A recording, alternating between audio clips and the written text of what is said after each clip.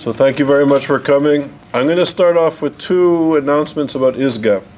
Number one, I've been instructed, and I think correctly so, there's envelopes in front of you. And just to let you know, we'd be grateful for any donations. ISGAP is a 501c3, and all the programming we do here in this building, and at McGill, at Harvard, at Columbia, in Rome, at Sapienza, and in France, and now we're starting a program in Oxford. We have to raise the funds for everything, so from the coffee to the events and to the scholarship. So any help, or if you know people that would help us, we'd be grateful. And the second announcement is that I just came back this morning from Santiago, Chile, and on Thursday we signed an agreement, and we're going to start a program. We've started a program at the University of Chile in Santiago, and we're working with really fine scholars and a guy named Oscar Kleinkopf, who's an amazing, he's a young entrepreneur and really a dynamic leader, so that went off well. And then we attended, actually Oscar organized a conference that was supported by the World Jewish Congress and the Ministry of Foreign Affairs of Israel, and they invited young leaders from 25 to 40 years old from 10 South American countries.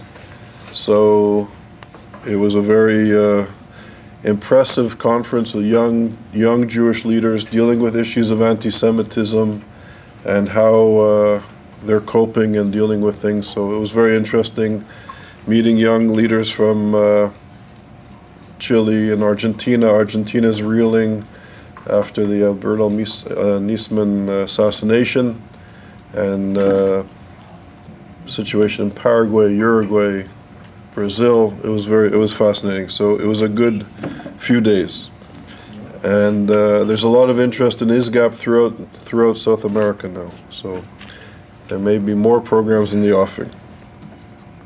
And of course, so here we have, we're honored to have Richard Landis with us today.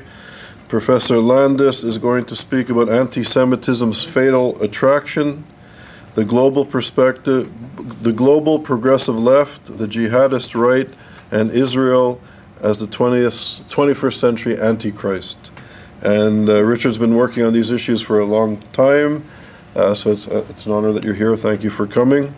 And I will just interject my 2 cents worth on the eve of the Iran negotiations, where anti-Semitism and human rights are being stifled, intentionally stifled. The impact of this on anti-Semitism is deep and serious, and it's not just a problem of Israel. Coming from this conference, we see the silencing of issues of anti-Semitism globally really having an impact on communities. There are communities in South America and in Europe that are under siege. And we have to remember that this bubble of the United States and this bubble of New York is not the global reality. So we have to be aware of what's happening. There's a lot of communities facing really serious issues.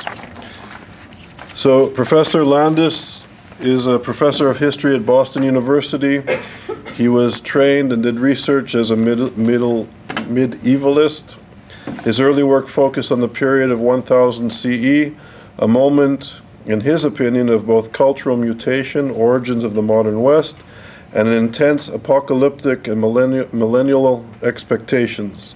His most recent publication is entitled Heaven on Earth, The Varieties of the Millennium Experience, which was published by Oxford University Press in 2011, and The Paranoid Apocalypse, a 100-year retrospective of the Protocols of the Elders of Zion, which was printed and published by NYU Press in 2011 with Professor Katz, which is a very important book. I highly recommend it. So again, they're both important, but The Paranoid Apocalypse, 100 years of retrospective on the Protocols of the Elders of Zion, which touches very much on the work of ISGAP. It's a very important contribution. In 2005, he launched a media oversight project entitled The Second Draft, in order to look at what the news media calls their first draft of history. His opening dossier was Pallywood and the Mohammed Al-Dura affair, which you'll see in the presentation. Since 2005, Richard has been blogging the new Aughrian Stables. In 2009, just after the publication of the Goldstone Report, he and other critics put up a website dedicated to the understanding of the Goldstone Report, which is an important group still today, even after the Goldstone apology. He and associates are trying to create the Institute for Cognitive War Research, whose first project is to establish the Al-Dura Project. He is currently writing 2 books, one on the Middle Ages, entitled While God Tarried, Disappointed Millennialism from Jesus to the Peace of God, and another book about the current situation entitled They're So Smart Because We're So Stupid, a medievalist guide to the 21st century of COGWAR. You'll explain what that means. 21st century cognitive warfare. Cognitive warfare, okay. So really, Richard, thank you for coming, and it's an honor that you're here. Thank you. Thank you very much. It's a pleasure, privilege to... I'm going to be rude and interrupt you right away. I also want to acknowledge Phyllis Chesler, who's a research fellow with ISGAP, who's been working on these issues for many years. And Al Perlmutter is a member of our executive committee. Is here. So thank you very much. And Melissa Garber, who's a member of our board. All right, enough with the thanks. Let me apologize in advance. I am not exactly known for my tact. And I think partly I became an Israeli because they have no tact either. So I'm going to say things that may strike some people as harsh, particularly at the end when I get to the Jewish contribution to this problem. In advance, my apologies if I offend you, but this is not one of those safe zones that the university is trying to create, or at least I'm not going to treat it that way. The other thing is that the material in this talk is based on a long period of study of mine on issues of apocalypticism, millennialism, messianism, the whole complex of sort of end-time concerns. We will be having a conference at Boston University on May 3rd and 4th, with which Richard Schoenfeld there on the back has helped me to organize and fund, which will be on the apocalyptic dimension of global jihad. It should be extremely interesting, and Charles will be at it, and those of you who are here will get announcements in their time. So let me pass to my subject. I'm not a public singer, so I'm not going to sing this, but imagine there's no countries. It isn't hard to do. Nothing to kill or die for, and no religion too. Imagine all the people living life in peace. You may say I'm a dreamer, but I'm not the only one. John Lennon, 1971. And now, imagine there's no countries. It isn't hard to do. Something to kill and die for. And one religion, too. Imagine all the people living under our peace. You may say we're dreamers, but we're not the only ones. Say this is Jihadi John. Welcome to the 21st century. Despite the spectacular attacks on the West, 9/11 being the most prominent, most Westerners have little familiarity with the jihadi narrative, a narrative first revealed in Khomeini's Iran in 1979. It varies significantly. It's an apocalyptic narrative that varies significantly in some ways from traditional Muslim apocalyptic thought, which focused on a last judgment at the end of time. That's how Muhammad started his career, by announcing that Judgment Day was coming, and really during the early Medina period, he his feeling was that as long as you believed in one God and the coming judgment, it didn't matter what religion you were, Jewish, Christian. This was when they were still praying towards Jerusalem. Instead, this current apocalyptic scenario focuses on a this-worldly messianic era envisioned as the global victory of Islam, when all of Dar al-Harb becomes Dar al-Islam. How many people here know Dar al-Harb, Dar al-Islam? Okay, all right, so alas, we're now into our 15th year since 9/11. And these are basic concepts that everybody should have found out about immediately, but we were really disinformed. I gave a talk to 400 people from Homeland Security, and approximately the same percent knew. Dar al-Islam is the realm of Islam or submission. It's where Sharia law rules. It's majority Muslim countries in which the Sharia is the law of the land. And Dar al-Harb is the Arabic word for kherev, the sword. It's the realm of the sword. It's the realm of war. It's the realm that needs to be conquered. And essentially, in jihadi, to sort of give a Freudian version of the jihadi formula, where there was Dar al-Harb, there shall be Dar al-Islam. And all of us, welcome you all, are Harbis. That is, we are destined to the sword. So, those who join this movement fight in an apocalyptic battle in which Jews will be slaughtered and the rest of the Harbis will convert, accept the dhimma contract of submission, or become slaves, or are put to death. A second global Islamic kingdom, only this time really encompassing the whole world, is on its way. In the battle, no mercy can be shown to those who resist Islam's coming dominion. Everything to kill and die for. Suicide martyrs go straight to heaven, their victims straight to hell. Muslim apocalyptic believers hold that the traditional great and small signs of the end, that's a traditional term in Islam, have been fulfilled in our day. The ever-growing power of the godless modern West has grown so great that it threatens Islam with annihilation. With its progressive values of tolerance and equality for all, including women and, God forbid, gays, the West incarnates the rebellion against Allah's will, the triumph of diabolic forces, including that of women misbehaving. One of the signs of the end in Islamic apocalyptic discourse is when women talk back to their husbands. And who is their apocalyptic enemy in this final war of extermination? The overwhelming, indeed monotonous answer, because there's a wide range of apocalyptic discourse, both Shiite and Sunni, is some combination of US and Israel, the great and the little Satan. It is the sacred task of the jihadis to destroy that enemy in order to redeem the world by the global imposition of Sharia.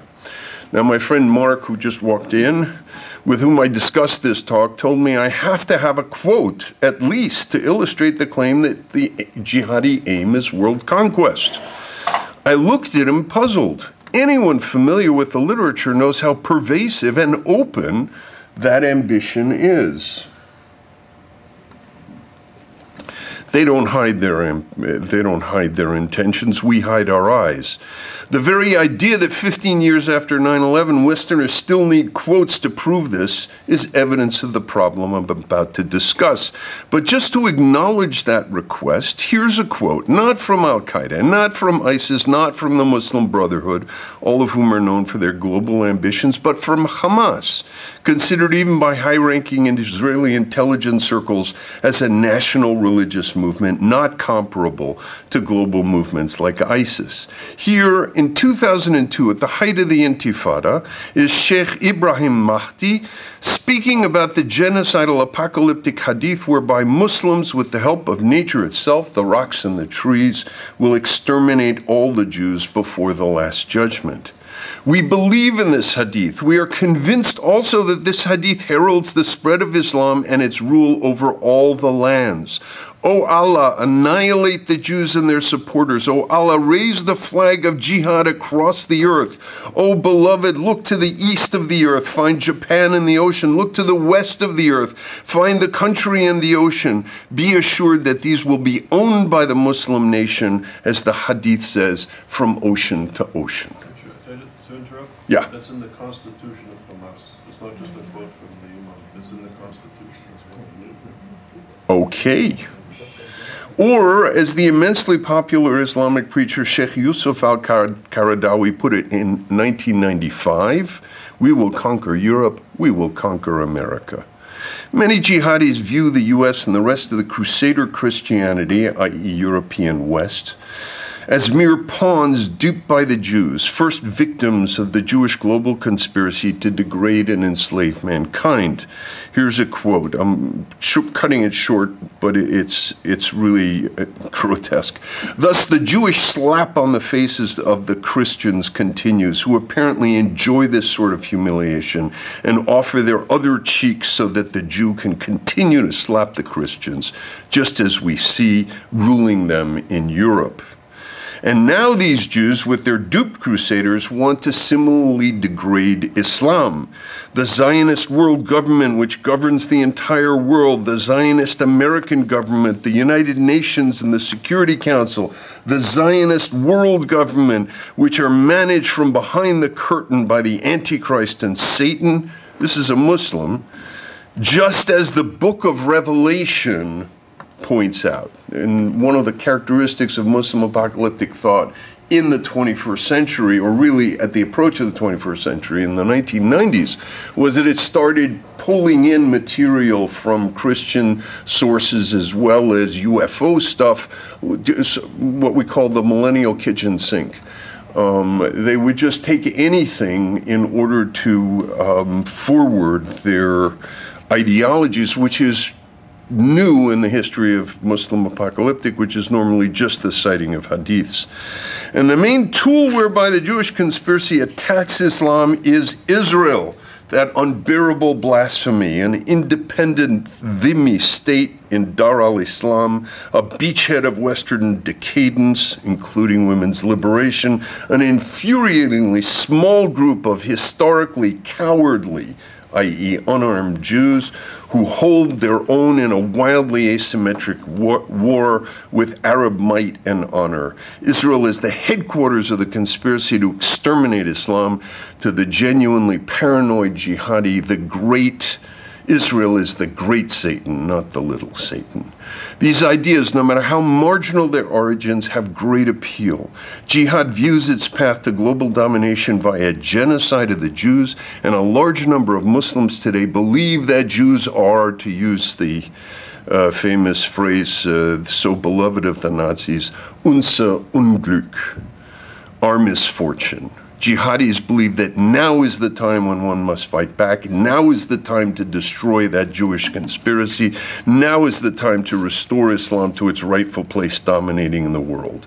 Indeed, in their minds, the very process of modern globalization that has so terribly humiliated Islam will now become the vehicle for Islam's global domination.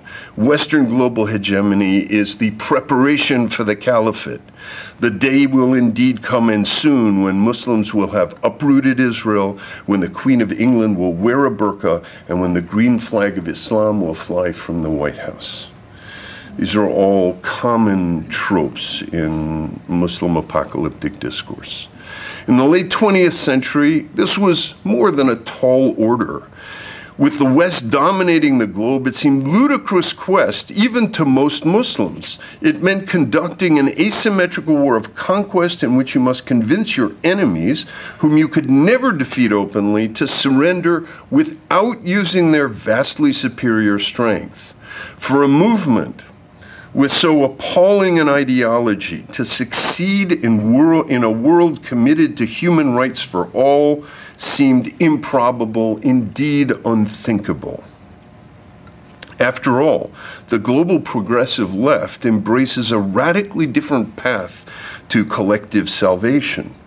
As far as I'm concerned, the global progressive left is also an apocalyptic millennial movement, but as I say, they have a radically different approach. For the former, that is the global progressive left, the other, and that's a term they use themselves, I'm not sort of labeling them.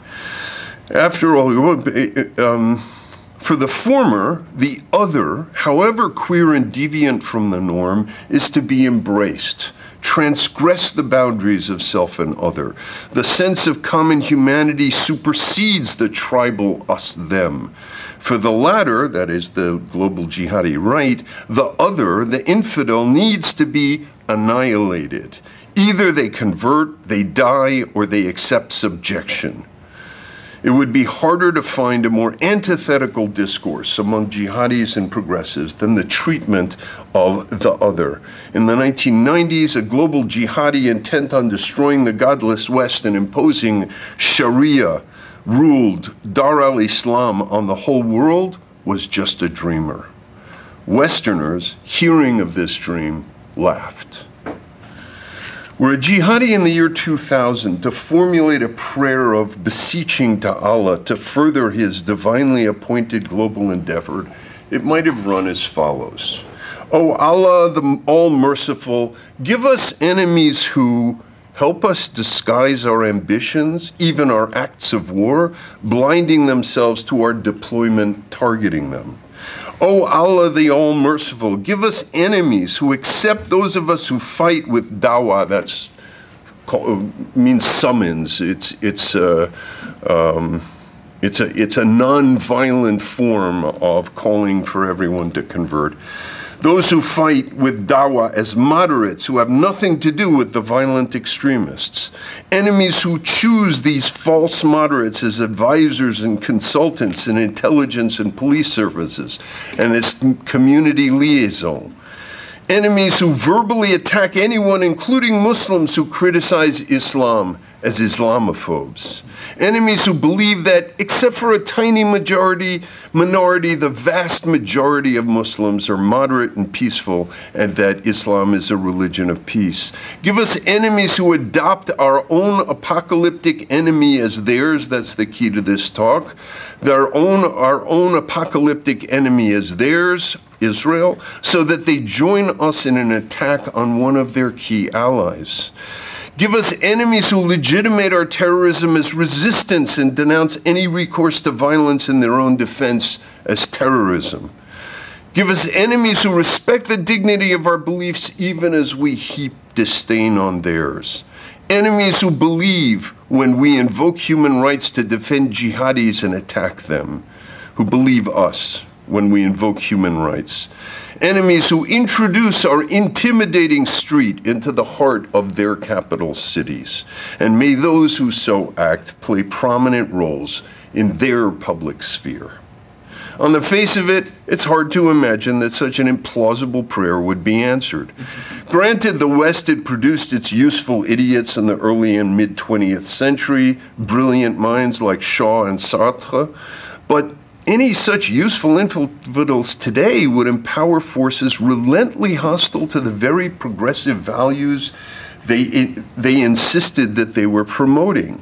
It's one thing to lie about systematic murder and repression of other people, whether it's Ukrainian kulaks or Chinese peasants. It's quite another to promote one's own enemy. And yet, beginning in the new century, from October 2000 more specifically, there emerged a widespread programmatic anti-imperialist, anti-war alliance between the global progressive left and the global jihadi right.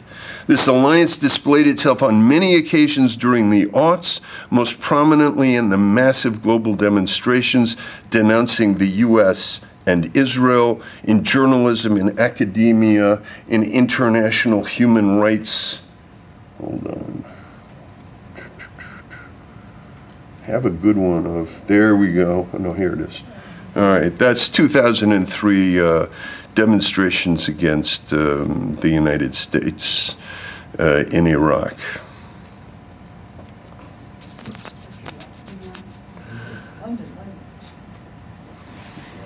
Yes, that's in London, over 2 million people. BDS, one of the more sustained initiatives in this alliance, features progressives who imagine they stand shoulder to shoulder with other global anti-imperialists in opposing war, racism, and xenophobia. Meanwhile, their jihadi comrades in arms cannot believe how easily they dupe progressives into supporting their imperialist war. There's nothing more imperialist than jihad. The 21st century jihadi does indeed face the foe of his dreams and prayers. When bin Laden struck the Twin Towers, for example, Jean Baudrillard, French postmodern intellectual and critical theorist, spoke for many who rejoiced at the blow to American hegemony, so unbearably oppressive and so suffocating. And this is a quote from Baudrillard in the pages of Le Monde. The same Le Monde that said the day after 9/11, nous sommes tous les Américains, we're all Americans, 10 days later published this piece. The prodigious jubilation engendered by witnessing this global superpower being destroyed. Better, by seeing it more or less self-destroying, even suiciding spectacularly, though it is this superpower that has, through its unbearable power, engendered all that violence brewing around the world, and therefore this terrorist imagination which unknowingly inhabits us all. In the end, they did it. We wanted it. That's a French intellectual. While some sentiment led to the strengthening of transatlantic alliance, a resolve to oppose jihad, 9/11 also produced widespread anti-Americanism and anti-Zionism, which only grew stronger over the course of the aughts. That's the first decade of the 21st century, including the spread of conspiracy thinking about 9/11 that literally absolved the jihadis and indicted the US and Israel for this most insidious right-wing plot. By the time the collective voice of global morality in the tens of millions worldwide, that's the picture I show you, protested Bush's war in 2003, the image of the global progressives' left's antichrist had taken shape. This is San Francisco in 2003. A combination of Nazism, capitalism, US imperialism, and Zionism. 3 years later, Judith Butler, reigning queen of postmodern theory, mistook imperial anti-Americanism for anti-imperialism, that is jihadi imperial anti-Americanism, and despite being a pacifist, welcomed Hamas and Hezbollah into the ranks of the global progressive left. She used the term. And by 2009, speakers and protesters agreed that protesters of the IDF's Operation Cast Lead in Gaza shouted, "We are Hamas." Had you told a supporter, had you told a signer of the paranoid genocidal Hamas charter in 1988 that within 20 years anti-war Western infidels would march in the streets of European capitals shouting victory to Hamas, he would have laughed out loud and responded, "Only Allah can make someone that stupid." But, you object, this is only the crazy left, the most extreme revolutionaries. And in its most absurd formulations, as above, that may be true. The problem arises from the use of the word only. For while most of the left disavow the more extreme formulations, they have nonetheless been drawn into the orbit of this powerful vortex, either by sins of commission or sins of omission. The visceral spread of anti-Zionism, the idea that somehow Israel is the world's Unglück, has now successfully made its way via academia to policy circles that now dominate our White House. If I were a Muslim, I would take the enduring stupidity of Western elites as a sign from Allah to join the jihad. Back in 1950s, Norman Cohn warned, "It's a great mistake to suppose that only writers who matter are those whom the educated in their saner moments can take seriously.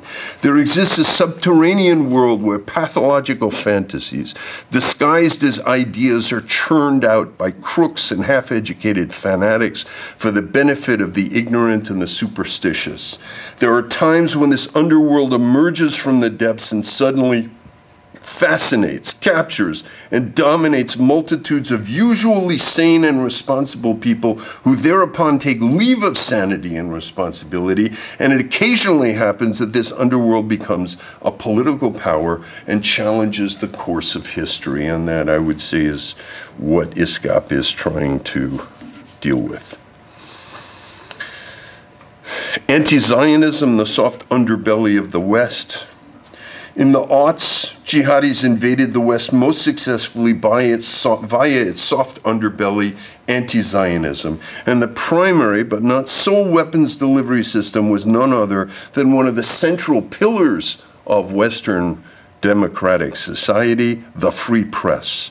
Through the intimidation and manipulation of an advocacy-oriented Western press, jihadis managed to make major strides in their assault on Jews, both the sovereign ones in Israel and the successful ones in the West.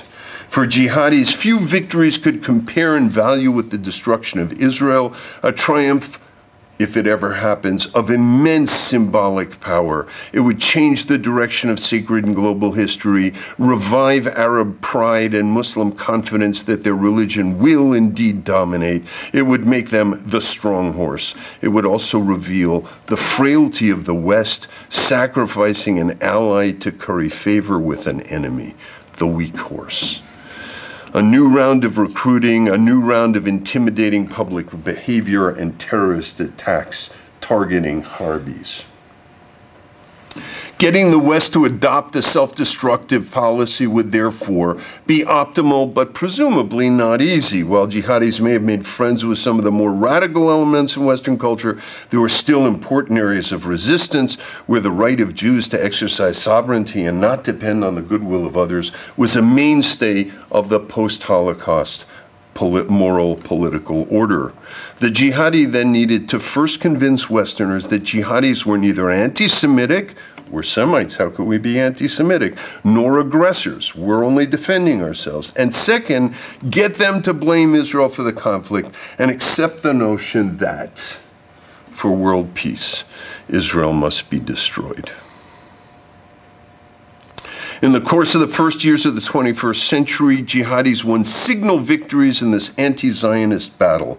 Western journalists working in the Middle East repeatedly mainstreamed as news jihadi war propaganda against Israel, framed in the post-colonial narrative of the aggressive imperialist Israeli Goliath against the plucky, resisting, victimized Palestinian David. Some of these lethal narratives had an electric effect. During the aughts, angry demonstrations repeatedly filled the streets of Western and Muslim capitals, denouncing Israel in the most lurid terms and affirming full solidarity with their jihadi enemies. Somewhere here should have a slide for that. I don't know what it is. Okay. Academics forced the conflict into the narrative Procrustean bed of post-colonialism, in which Israel was the last remnant of an evil, racist Western imperialism. Tony Judd, Jewish professor at NYU, being one of the primary articulators of that point of view. And Jews, even Jews claiming to be pro-Israel, made loud and public protestations of their horror at Israeli behavior. Western intellectual elites showed an almost insatiable appetite for stories about Israel behaving badly, very badly. The key moment when the global progressive left lost its moral bearings occurred in late 2000. We can actually date it. Anti-Zionism, which had previously had limited impact on the larger discussion, now suddenly and powerfully came to the fore. While some marginal voices of both right and left had adopted the Palestinian supersessionist claim that the Israelis are the new Nazis and we are the new Jews. It had not really made it into the mainstream until 2000. And then on September 30th, 2000, in the words of the journalist responsible for the catastrophe, tout bascule, everything flips. There is nothing intrinsically apocalyptic about the image of Mohammed Adura, a 12-year-old boy allegedly shot to death allegedly in the arms of his father, allegedly by IDF troops at Netzarim Junction in the Gaza Strip. As a piece of war propaganda designed to stir hatred and a burning passion for revenge, it was well played and skillfully manipulated by Palestinian authorities. The image rapidly took on the mythical proportions in the Muslim public sphere, a symbol of the Al-Aqsa Intifada, and a fabulous recruiting device for global jihad. Poetry called for revenge, TV music videos called on other children to join the lad Mohammed in martyrdom. Every new offensive in the Intifada began with saturation of al-Dura imagery on TV. Bin Laden turned it into a recruiting device. عمرك الصبي تبدد محمد يا فدا ناظريك كل زعيم محمد حظه في الوغى أدان وندد محمد يا فدا ناظريك. At the hands of the Jews.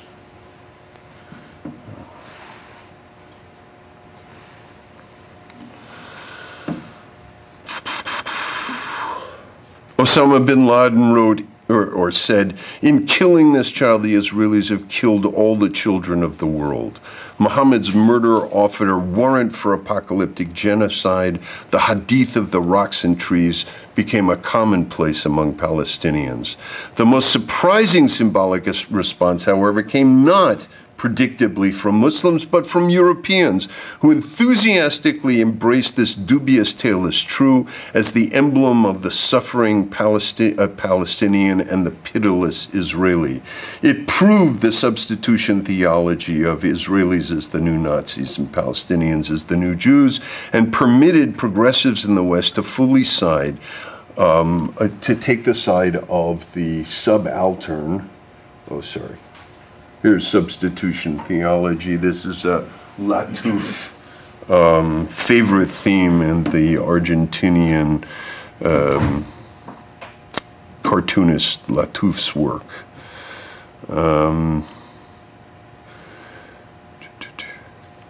The Al-Dura blood libel explained everything. Why Muslims hate Jews, why Jews deserve that hatred, what the problem is, Israel, and how to fix it. Perhaps precisely because it was under the apocalyptic radar, not weighed down with explicit and ridiculous symbolism of UFOs under the Bermuda Triangle, a favorite theme in Muslim apocalyptic, but rather dressed up as a news item about something that really happened and something that fit perfectly into the post-colonial paradigm. It played a pivotal role in mainstreaming the most virulent anti-Zionism in the West. In Paris, demonstrators held aloft a great banner that equated Al-Dura, there's the father and the son, and the legend is they kill children. Swastika equals Star of David. And at that demonstration, for the first time since the Holocaust, cries of death to the Jews were heard in a European capital. Now, recently, it's become very common, and people are saying, how did this happen? And don't even seem to be aware that the first time it happened was here. There was a large crowd of leftists, global progressive leftist human rights people, MRAP, the Mouvement pour Antiraciste, and so on, none of whom opposed these cries. Nor did such extravagant symbolic rhetoric remain on the fringes. Catherine Ney, respected U.S. Respected French news anchor, commented, this death, sick, erases the picture of the boy in the Warsaw Ghetto.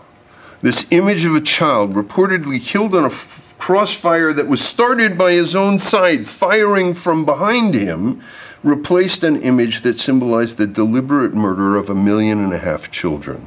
And despite the staggering disorientation involved in such a moral judgment, Ney spoke for many, including International Answers, Ramsey Clark, and this image with the barbed wire is from International Answer. No single incident, no single symbol more aptly identifies the folly of Europeans than this icon of hatred.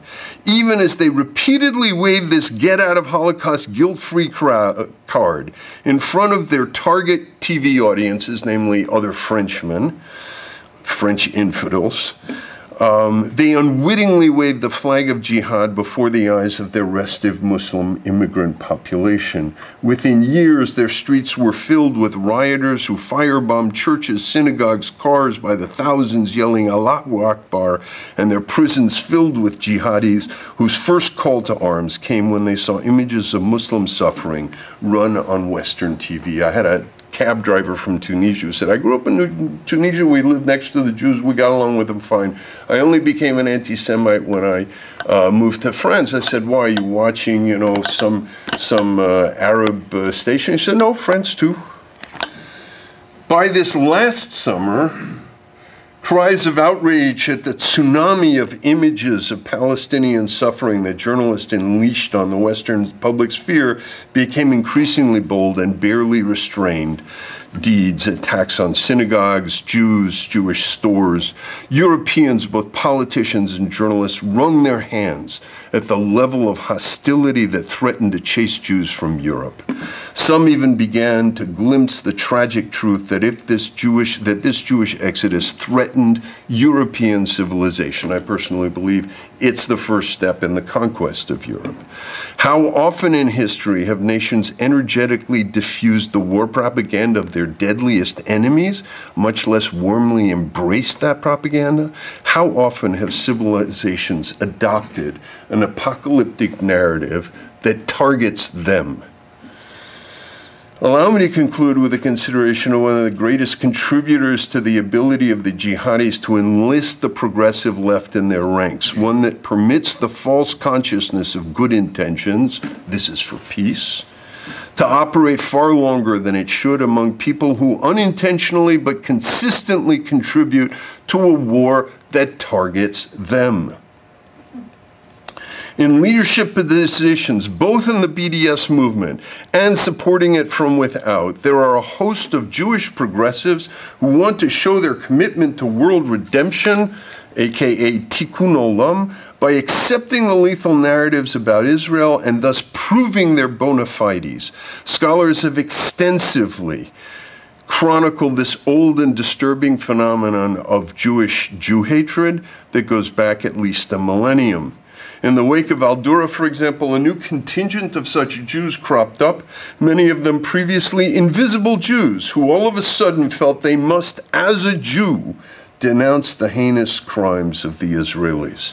These alter juifs, as the French critics call them, dominated the public discussion in the aughts. In Anthony Julius's apt phrase, they are proud to be ashamed to be a Jew. Anyone who had the slightest whiff of communautarisme, that is partisanship for the Israeli side, got sidelined. Israeli firsters need not apply. This is a messianic syndrome, a kind of masochistic omnipotence fantasy in which, since everything is the Jews' fault, if only we could change, we could fix everything. It invokes the prophetic tradition to insist on moral perfectionism, even though the prophets did not write their scathing and rhetorically inflated attacks on Jews for a non-Jewish audience, which is what they do. It is not enough for these Jewish critics that Israel matches or surpasses every marker of the most advanced armies for respect for enemy civilian lives, for civic and human rights to populations in wartime, for tolerance of criticism during existential crises. No, Israel must live up to its own exalted standards, and anything short of that standard deserves loud, public denunciations of the most heated and uncompromising rhetoric. We end up with a postmodern moral inversion. If the tribal attitude is my side right or wrong, which is pervasive in the Arab and Muslim world, and the civil attitude is whoever's right, my side or not, then the postmodern position has become their side, right or wrong.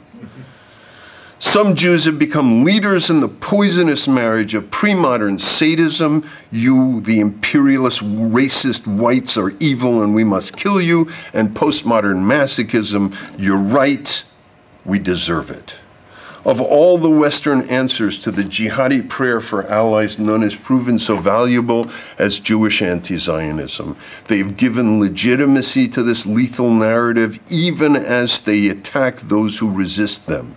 The Jewish academics and public intellectuals who have consistently and loudly denounced Israel, who are suddenly alarmed at the hostility on campus, or to not just Zionism, but to Jews, or like the director of the BBC, Danny Cohen, who is worried about the future of the Jews in Europe, need to ask themselves how much they, in ignoring the forces at work and dismissing their critics as right-wing fanatics and Israel firsters, actually fueled the apocalyptic hostility, that vision of Israel as the global Antichrist.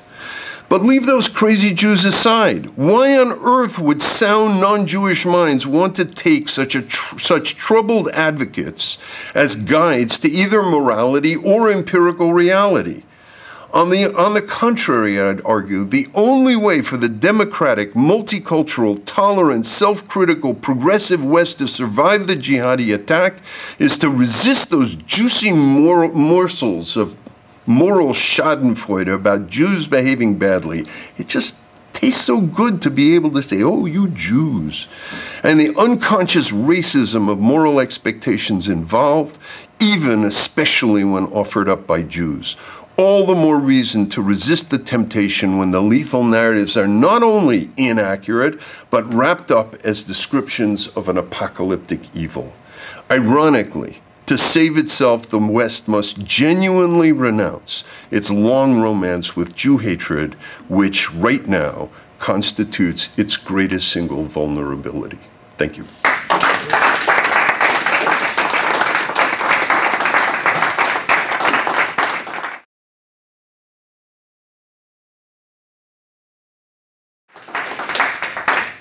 Thank you very much.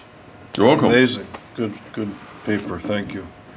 So we can open it up for comments and criticism, questions. Feel free. Feel free to give me a hard time. I'm used to it. So I'll just give you a brief question. Mm-hmm. So I started off by mentioning that here we are on the eve of apparently a bad deal. Right? Can you speak louder? Eve of a bad deal with Iran. Potentially. That's the rumor. And the fact that anti-Semitism is the elephant in the room, but as Potterwood said, it's the hatred that we dare not speak its name. Right. We don't speak about it, but this is the elephant in the room. Can you comment on the impact, the silence on issues of anti-Semitism and human rights vis-a-vis the Iranian revolutionary regime, which openly and consistently calls not just for the destruction of Israel, but for the annihilation of every living Jew? So, more broadly, one of the things that I would say is that, again, the Al-Dura affair really had an electric effect on Europe. If you look at a book like the first book to come out on the new anti-Semitism, a year before Phyllis's book came out, which is Pierre-André Taguieff's book, which has been translated in English, called Rising from the Muck. If you look at it, October 2000 is this jump, massive jump in attack on Jews, both verbal in the schools and stuff, where the French slang word for a Jew is feuge. So if you say Stampik feuge, it's a Jewish pen, it means it doesn't work. It's like a word of denigration. And this spread through the schools. There's a book came out the same year, 2002, called The Lost Territories of the Republic. One of the striking things about this sudden emergence of really nasty anti-Semitism was the utter denial of French officials and French journalists about this. For instance, I told you about this incident at Place de la République where they're shouting death to Jews. For the first time since the Holocaust in a European capital, a crowd, a mob is shouting this. The journalists didn't mention it. It only came out later in long stories. There's an article called France's Scarlet Letter, which came out in Vanity Fair in 2003, which quoted people who had been there, but at the time, nobody heard about this. So you have this situation where the denial of anti-Semitism is, I don't even, I mean, I'm a medievalist. We try and use our words carefully. So anti-Semitism I save for delirious exterminationist beliefs that Jews are going to destroy us and we must destroy them before they destroy us. That's what the Nazis believe. That's what the jihadis believe. That's anti-Semitism. It's Jew hatred or anti-Judaism or, you know, whatever, Judeophobia. There are mild versions of this that I think it's important to distinguish and not call everything anti-Semitism. But so this was both, there was anti-Semitic sentiment, but there was also widespread expressions of dislike for Jews, to the point where, and this, a number of non-Jews told me that this had happened to them at dinner parties, the dumping on Israel was so pervasive that if anybody defended Israel, the immediate response was, "Oh, I didn't know you were Jewish." And in 2006, actually, I was on the board of the AJC at the time.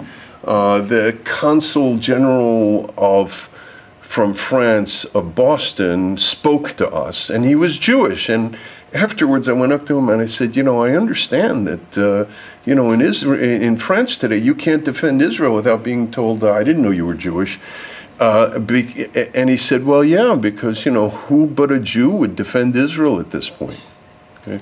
So in other words, the sort of wave of distaste for Jews and the wave, I call it, this insatiable appetite for moral schadenfreude. In other words, this insatiable appetite for stories that enable Gentiles, particularly progressive left, to look down on the Jews and say, "You Jews, you know, 2,000 years you were oppressed and now you turn around and do it to the Palestinians." Somehow that makes them feel good. My father, Zal, used to say, you don't make yourself look bigger by making other people look smaller. But Europeans are addicted to making themselves look bigger by making Israel and the Jews look smaller. In any case, to get back to Iran, Iran is a perfect example of this. You know, you have people who basically look at Iran, completely blank out the anti-Semitic discourse because they don't want to deal with it. And as a result, you get this whitewash of Iran in which, apparently, this is the most convincing argument I've read for President Obama's, what strikes me as really disastrous behavior, is he actually thinks that Iran will be a sort of pillar of stability in the Middle East. You know, it's like breathtaking. It is literally what Chamberlain thought he was doing with the Nazis, that, you know, this was peace in our time. And I think that the ability to blank out the Jewish thing, on the one hand, permits people to do really foolish things, and on the other hand, gives wings to the anti-Semitism. So it's disastrous. Shimon. Here's something I've been trying to understand.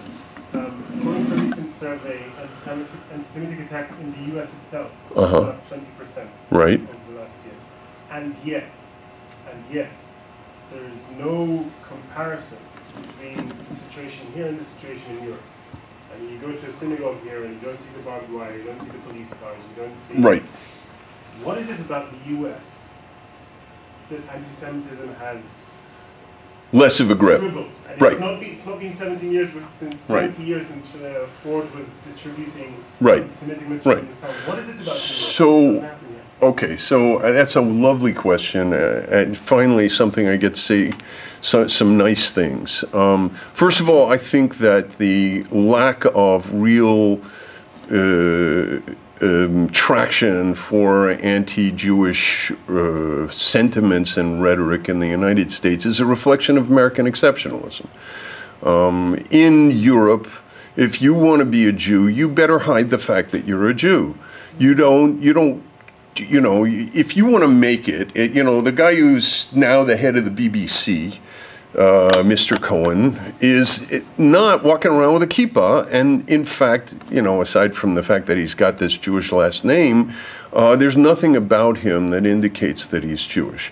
In America, it's possible to be a Jew in academia, in, you know, prominent places, and not necessarily get stigmatized as a result. So America is a culture vastly more tolerant than Europe is.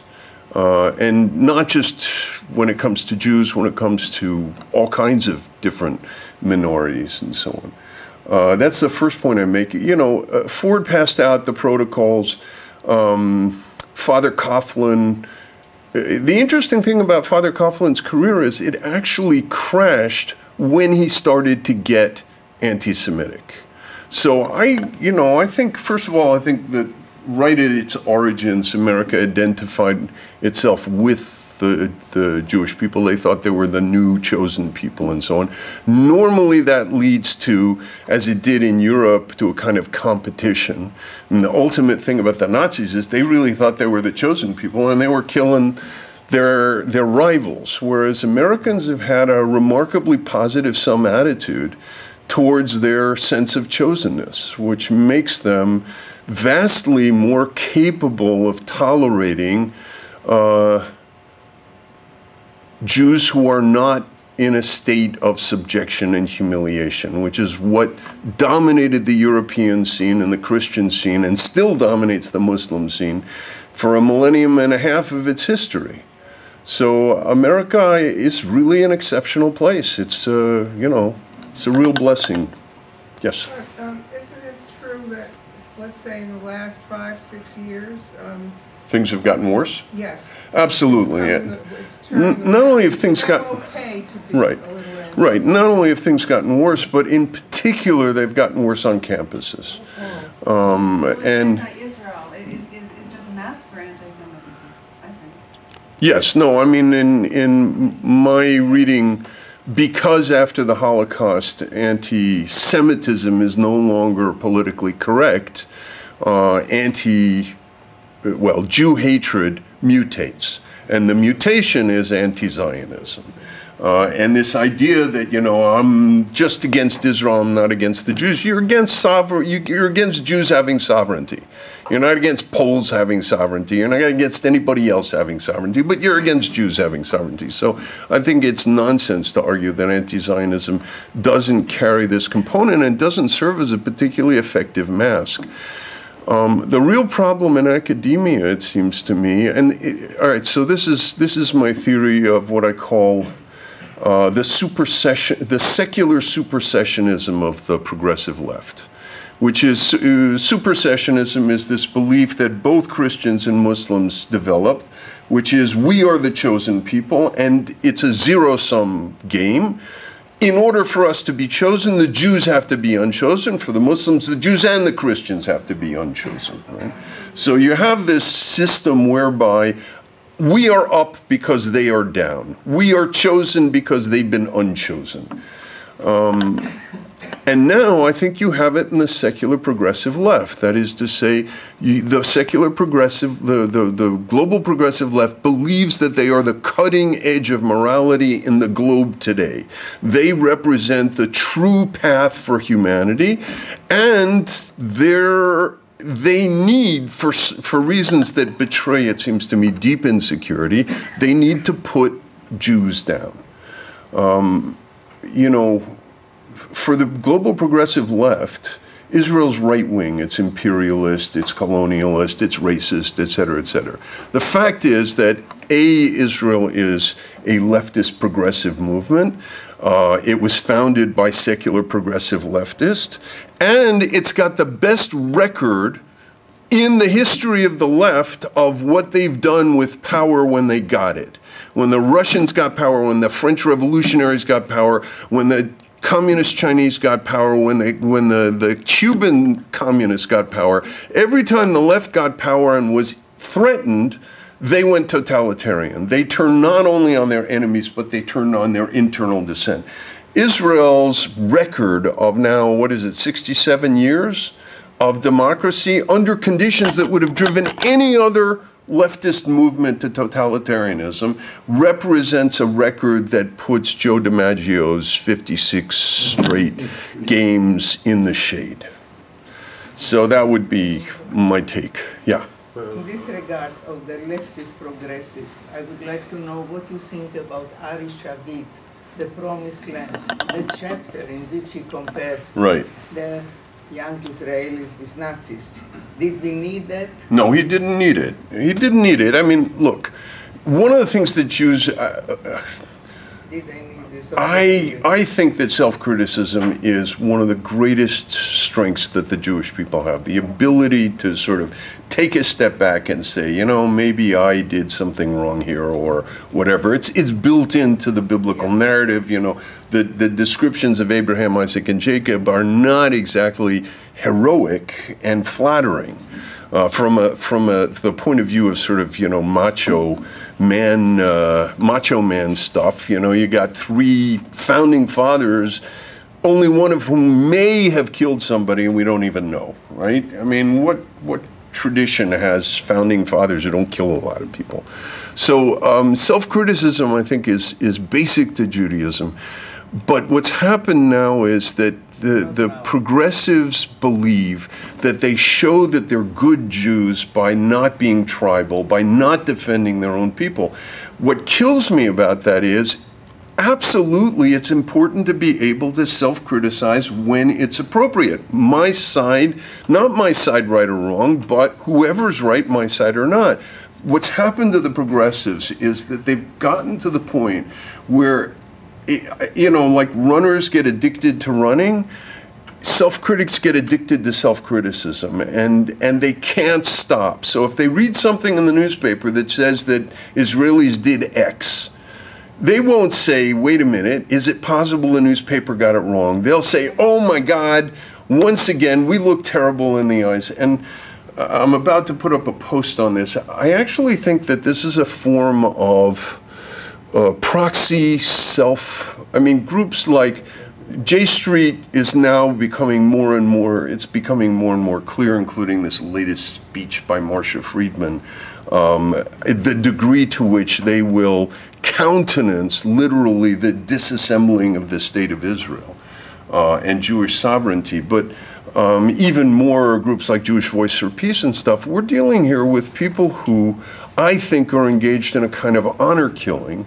Phyllis is a big specialist on this, right?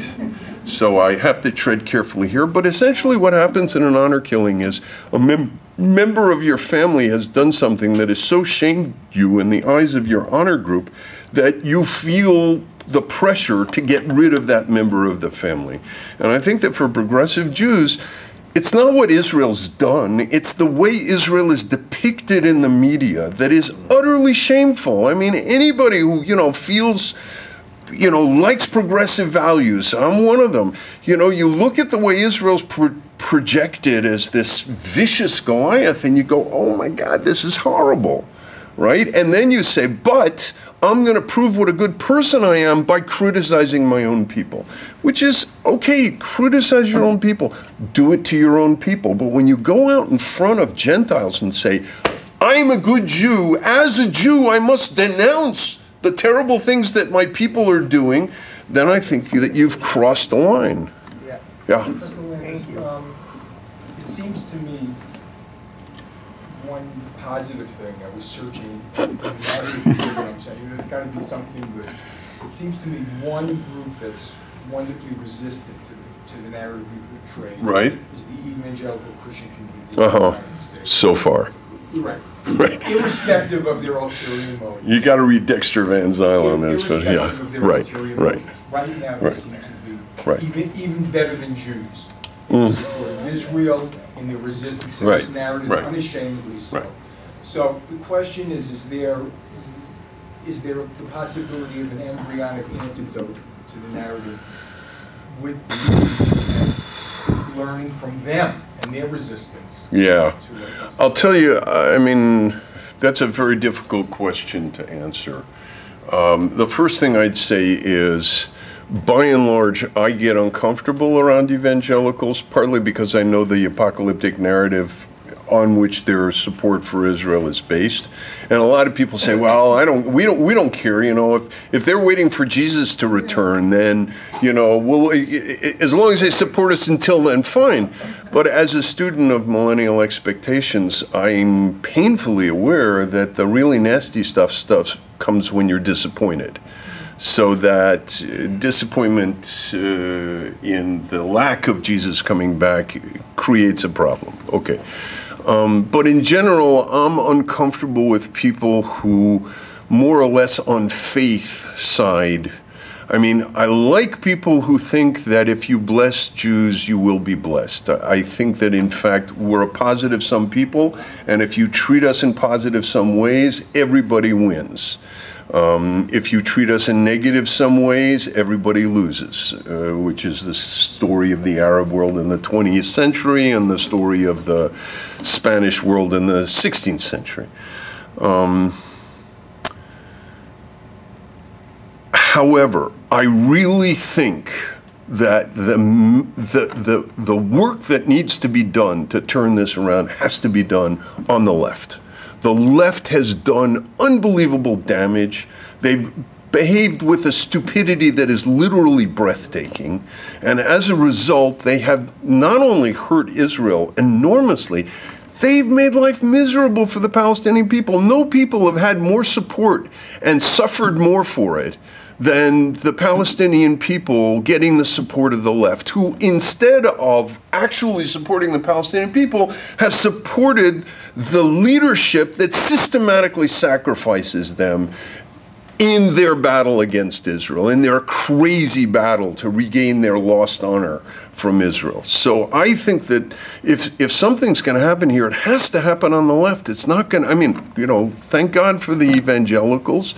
At least so far, there's evidence that the younger generation is not going to stay in this particular path. Again, read the work of Dexter Van Zyl from Camera. But I think it's the left that needs to do tshuva. So how do you begin to change? How do you reach them? How do you reach them? Well, so one of the things that I think you can do, I mean, I think one key message is what I tried to get at in this paper, which is to think about the ways in which they've been duped into adopting a narrative that targets them. What the Europeans, you know, basically in the history of Christianity, Jew baiting has been a freebie. You know, you bait Jews, you make fun of them, you mock them, you knock them down, you this, you that, and they just sort of, you know, like Freud's father, they pick up their hat and they walk away, and they don't fight back, right? But now Jew baiting is empowering jihadi Muslims who are targeting the very people who think that, you know, they're such good people because they're embracing this exotic form of Islam. I mean, I've had Europeans say to me, well, at least in Europe we have authentic Islam. They kill their daughters. Oh my God. Yeah, you know, so this is like crazy stuff. So I think one thing is, I don't think that you get very far appealing to people, and Charles, this is some conversation we can hold someday. I don't think you get very far, certainly with Europeans, saying you shouldn't do this because it's anti-Semitic. It's not going to carry any weight. If you say you shouldn't do this because you're slitting your own throat, then I think you might get some traction. So I think that that's one place.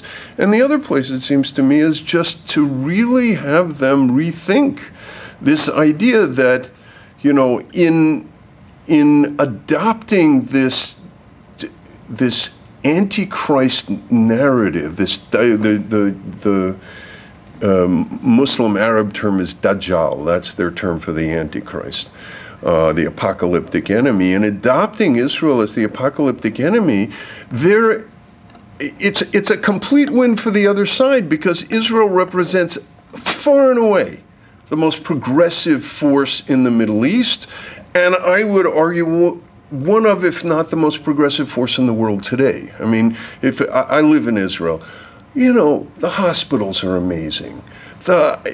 The social work, the creativity, the stuff that goes on in Israel, the volunteer work, the stuff that goes on in Israel is breathtaking in its progressive.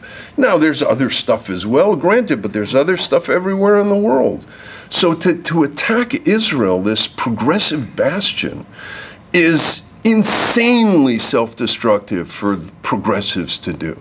And the question is, how do you get them out of it? And I gotta say, the sort of, the French word is acharnement, the determination.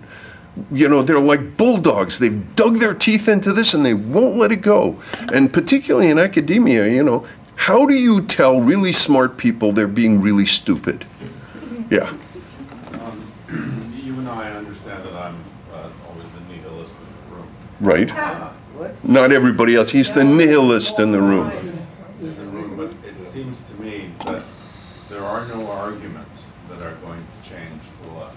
What will eventually change the left is when the jihadis do something so outrageous, and hopefully it's not a move, that nobody will any longer. They haven't done it already?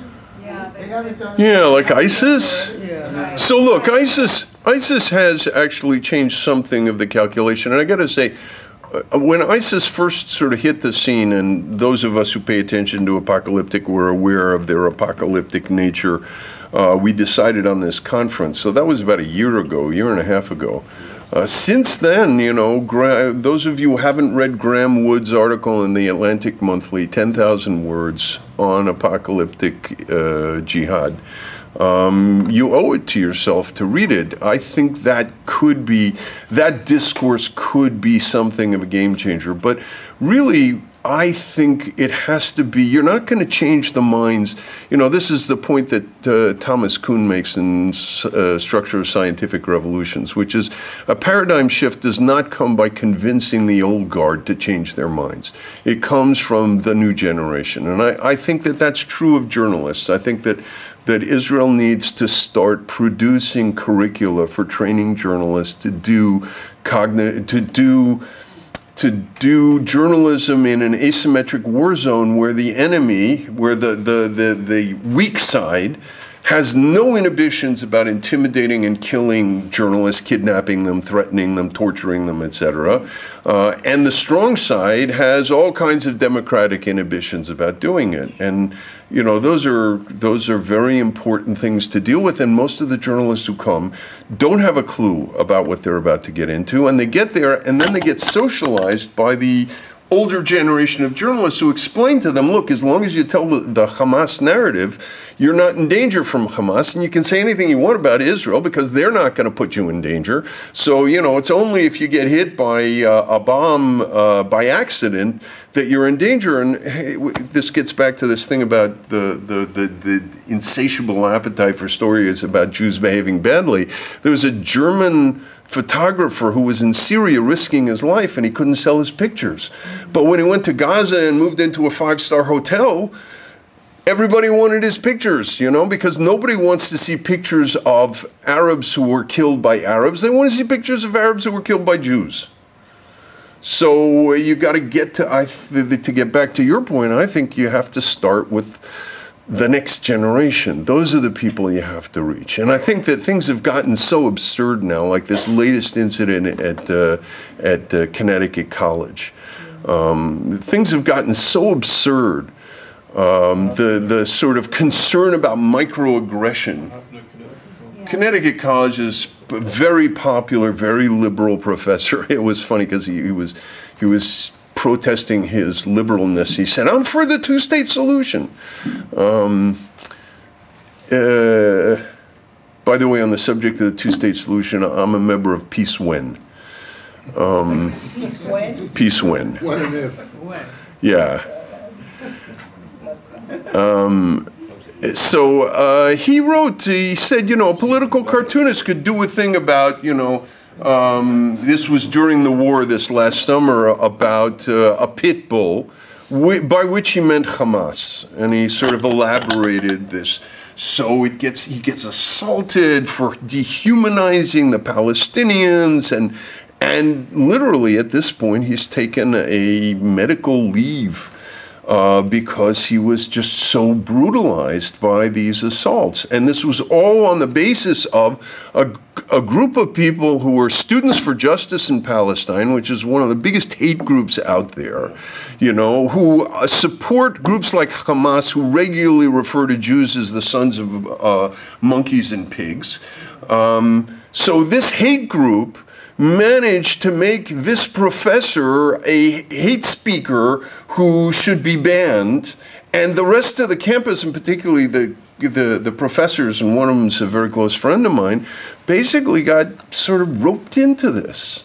So, and all of this is sort of, the underrepresented students are made to feel uncomfortable by things like this, okay? So you get this scene where, anything that makes jihadis feel uncomfortable, like criticism of Islam, is automatically banned as inappropriate speech.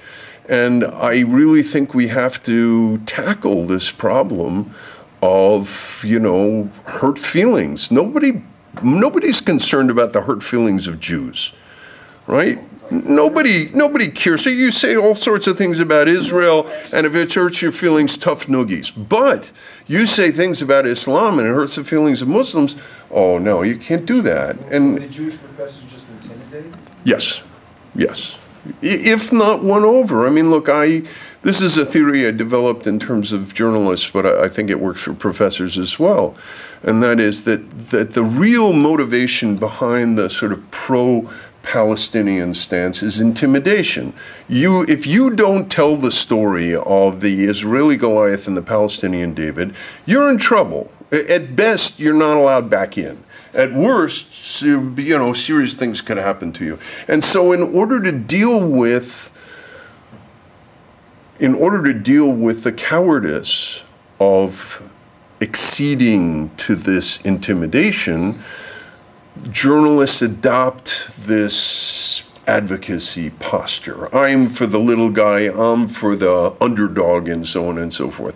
And I think in general, there's this, there's a book called Underdogma, which is about, the sort of insane pursuit of supporting the underdog no matter how vicious he is. Well, it turns out, I think, it's not that people support the underdog no matter how vicious he is. They support the underdog because he's vicious and they're afraid of him. And then they hide behind this moral... Are we running out? Yeah, I want to ask you, I want to challenge you. Go ahead. Because I would argue that Palestinians have a right to self-determination and to live in a two-state solution side by side with Israel. Right. And there was a period, so I don't know if this is just simply a generational thing. Right. There was a period, I would argue, where it seemed that the nationalists had control over Palestinian society, and there was an attempt with Camp David, with Oslo, right. with Madrid, to try to create some sort of accommodation. It fell apart clearly. Right. But to me, the thing that shifted dramatically is the rise of radical political Islam, which is unseated, is taking over societies, is taking over institutions. Right. Is threatening Fatah right. in a very serious way. The Muslim Brotherhood, which is being supported by right. Western countries, including the United States, is descending into right. power. So this shift, I think, in a sense, has gone unnoticed because the Islamists can't recognize the self-determination of the other. So is it just is it something that's been missed, or is it this sort of Look, I don't want to burst your bubble, but anybody paying attention in the 1990s, and I was in Israel in 94, 95 on sabbatical, and subsequently went back a number of times in the 90s, and was involved in through Yedidia congregation, a dialogue with Palestinians, and so on and so forth. The evidence is overwhelming, not in terms of the Palestinian people as a whole, but in terms of the PLO. I don't think there was ever any intention of making peace. From the beginning, it was what did they call it, the Trojan horse. Arafat gave that speech in South Africa, and Dan Pipes was blisteringly attacked as an Islamophobe for pointing out what he was talking about when he talked about the Treaty of Hudaybiyah and so on. So, and if you talk, I'm sure Itamar Marcus has spoken here before. He did a piece about Palestinian TV in the summer of 2000, which is when Camp David was happening and everybody was hopeful, and the people who believed it said, we were that close, we were that close. They were showing fake scenes of Israelis raping Palestinians. They were preparing for war. And one of the things that happened during Oslo was you had Israeli journalists pursuing what is still called peace journalism, which is downplaying the bad things the enemy does and upplaying all the things that we should trust them on, and the good and the promising stuff. And the Palestinians were pursuing war journalism. And guess who loses? It's the same thing as when the left pursues, the global antichrist of Israel and American colonialism. They're the ones who lose. Progressive values are the things that lose. So I don't think that what we mean by secular exists in the Arab world.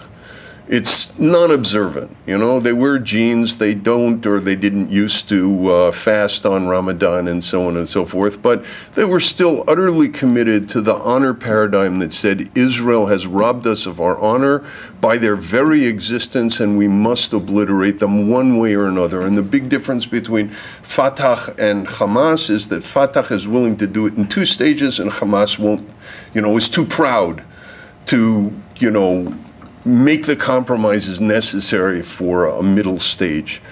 So I don't think that was the case, but I do think that part of the problem was that repeatedly people said, you got to trust Arafat, you got to trust Arafat, you got to trust Arafat, you have to make him stronger. That was disastrous. I think there are forces in Palestinian society that want peace. We just haven't empowered them. I was going to say, I wonder when is the last time you or Richard, you or myself have been invited to a progressive academic conference. You mean like J Street? Right, no.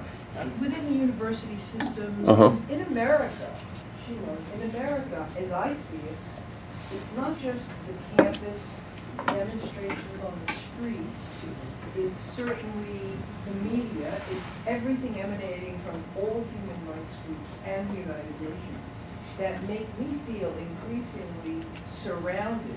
The kind of security we had to go through to get up here, Richard had to come and help me get in, is what we're living in America, so that we're all Israelis increasingly becoming security conscious by necessity. But my point is we don't have access to the old guard or to the younger generations of journalists or of intellectuals because they won't listen to us. Somebody approached me very recently to join him in a panel on anti-Semitism on the left at a major left conference. Right. And I said, I'm duty-bound to join you. But they decided ultimately not to. Not to. Because the left people said, well, we need to have diversity on the panel. Right, and diversity means inviting students for justice in Palestine, right. Who knows, or they would have come up with it.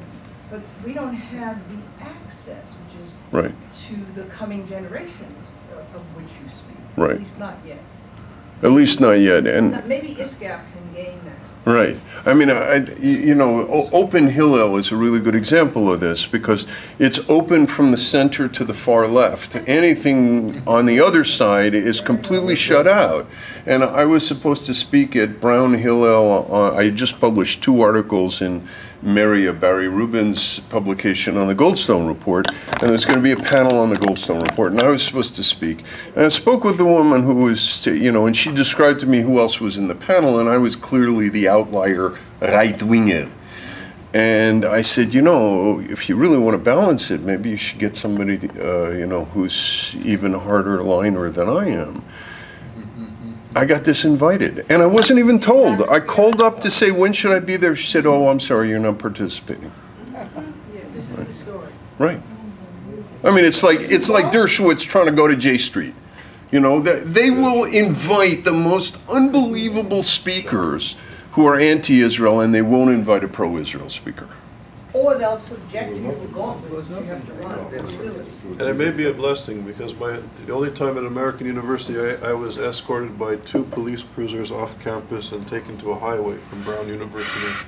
Because there was a crowd trying to lynch you. Yeah. Oh my God. Ramallah lynch. How should the organized Jewish community be responding to the policy change of the administration? Oh, the policy of the Obama administration? Policy change and not anti-Semitism. Look, I personally, I think Obama is beyond reach. Forget it? Obama, yes. Now, the only people who can get to Obama, and I saw recently that he caucused with he met with some Jewish congressmen to get their support for Iran, and they said, look, you know, you got to cut the vicious rhetoric about Israel, or we can't help you. So now apparently he's going to tone down the rhetoric, but I think that the thing to do is go through and particularly to pressure Democratic congressmen like Chuck Schumer, who was my classmate, pressure them to rein in this madness, which is, I mean, my favorite hashtag right now on Twitter is hashtag POTUS instead of POTUS, because it's like, you know, this guy's a child. He's behaving like a child. So we're over time, so we'll take a couple of quick questions. All right. So Robert and you. Phil has mentioned. Please be short. Three quick questions, and then. Phil has mentioned the security she had to go through downstairs. I've spent 30 years in immigration law, 11 years as an officer in inspections at Kennedy Airport, practicing law. Right. The disaster we see in Europe, it's, I believe, because Arabia is spilling into Europe, what, 1,000 or 2,000 per day? What's the question? Yeah. It's a statement of, the left will change when ISIS and Al-Qaeda and all of them are battling for control of Europe, and the left is sitting on its hands watching their whole civilization disappear. All right, so I would say, you want me to answer? Yeah, let me quickly answer that. I think that our job is to assist, encourage, and possibly precipitate the waking up that will take place, so that A, it takes place sooner rather than later, and B, it doesn't take place in terms of a panic response that leads to a sort of counter-fascism. And that's why I think that the progressive left really needs to step in here. There's a breach to be stepped into, and it's people who think decently who need to step into that breach instead of behaving like a bunch of, you know. Hold on. Two quick questions. I'm going to collect them quickly, please. Okay. Why does Israel have such lousy public relations? Why do you have to leave it up to American groups like Camera or others to question editorials? Okay. Hold on. Second question. Well, I believe that the problem, as you say, is from the left. You can't change the jihadis, but the left has to be made to change, starting in Israel. And Israel, and that is only going to happen, that is only going to happen when there becomes a strong sense of identity and purpose and I'll tell you. Right-wing nationalism. Quick anecdote. In 1982, my wife was teaching at Berkeley, and I was writing my thesis, and the war in Lebanon broke out. And I lost about a year on my thesis because every day from about 11 to 3, I was in Sproul Plaza arguing with people. And one day I'm arguing with this guy, and there's something about him. He's arguing vociferously against Israel, but there's something about him. And I finally said, "Are you Israeli?" And he said, "How did you know?" I said, "Well, there was something about your arrogance that gave you away." It turned out he was Moshe Aaron's son, who's famous for being, but he was here, not there. But the point is that, look, Israeli leftists, they are mashahu. I don't think that you should set your path to global redemption via the conversion of Israeli leftists. But on the other hand, look, a lot of Israeli leftists are complaining now. Nobody listens to us, and rightfully nobody's listening to them because they're just not. Anyway. Wait, somebody, there was another question. Okay, go ahead. Why does Israel have such lousy? Oh, lousy, right. Okay. Why does Israel have such lousy PR? So, first of all, I think, historically and for good reason, Israeli attitudes were, shmum. We don't do that crap. We fight wars, right? And it matters who wins on the battlefield and the hell with what happens. And then that was made worse by Shimon Peres, who decided with the beginning of the Oslo process that we don't need a Ministry of Information Hasbara because a good foreign policy is all you need. We see the shipwreck of that now because, there's no foreign policy that Israel can conduct that's going to please the West unless it makes concessions to people who will use them to eat Israel up. So there's a really serious problem. The second problem is Israelis really don't know about anti-Semitism. Israel was founded on the belief that with Israel, anti-Semitism will be gone. And most Israelis were raised with the belief that anti-Semitism was a thing of the past. And you have to listen to Yossi Klein Halevi, who I came to Yale to hear at a YISA talk, who said, up until 2000, I thought that anti-Semitism was gone. And then all of a sudden I had to realize it was back.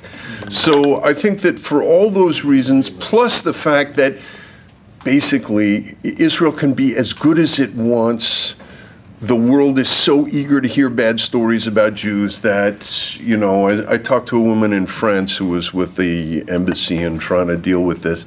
And she said, look, no matter how good we are, it's not going to work.